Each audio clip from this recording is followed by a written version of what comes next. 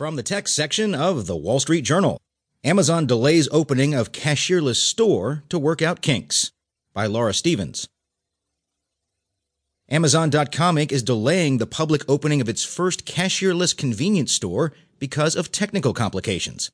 Amazon Go was due to launch to the public by the end of the month, after launching in beta mode to employees in December, according to people familiar with the matter. It is unclear when it will now open, as it works out kinks in the technology.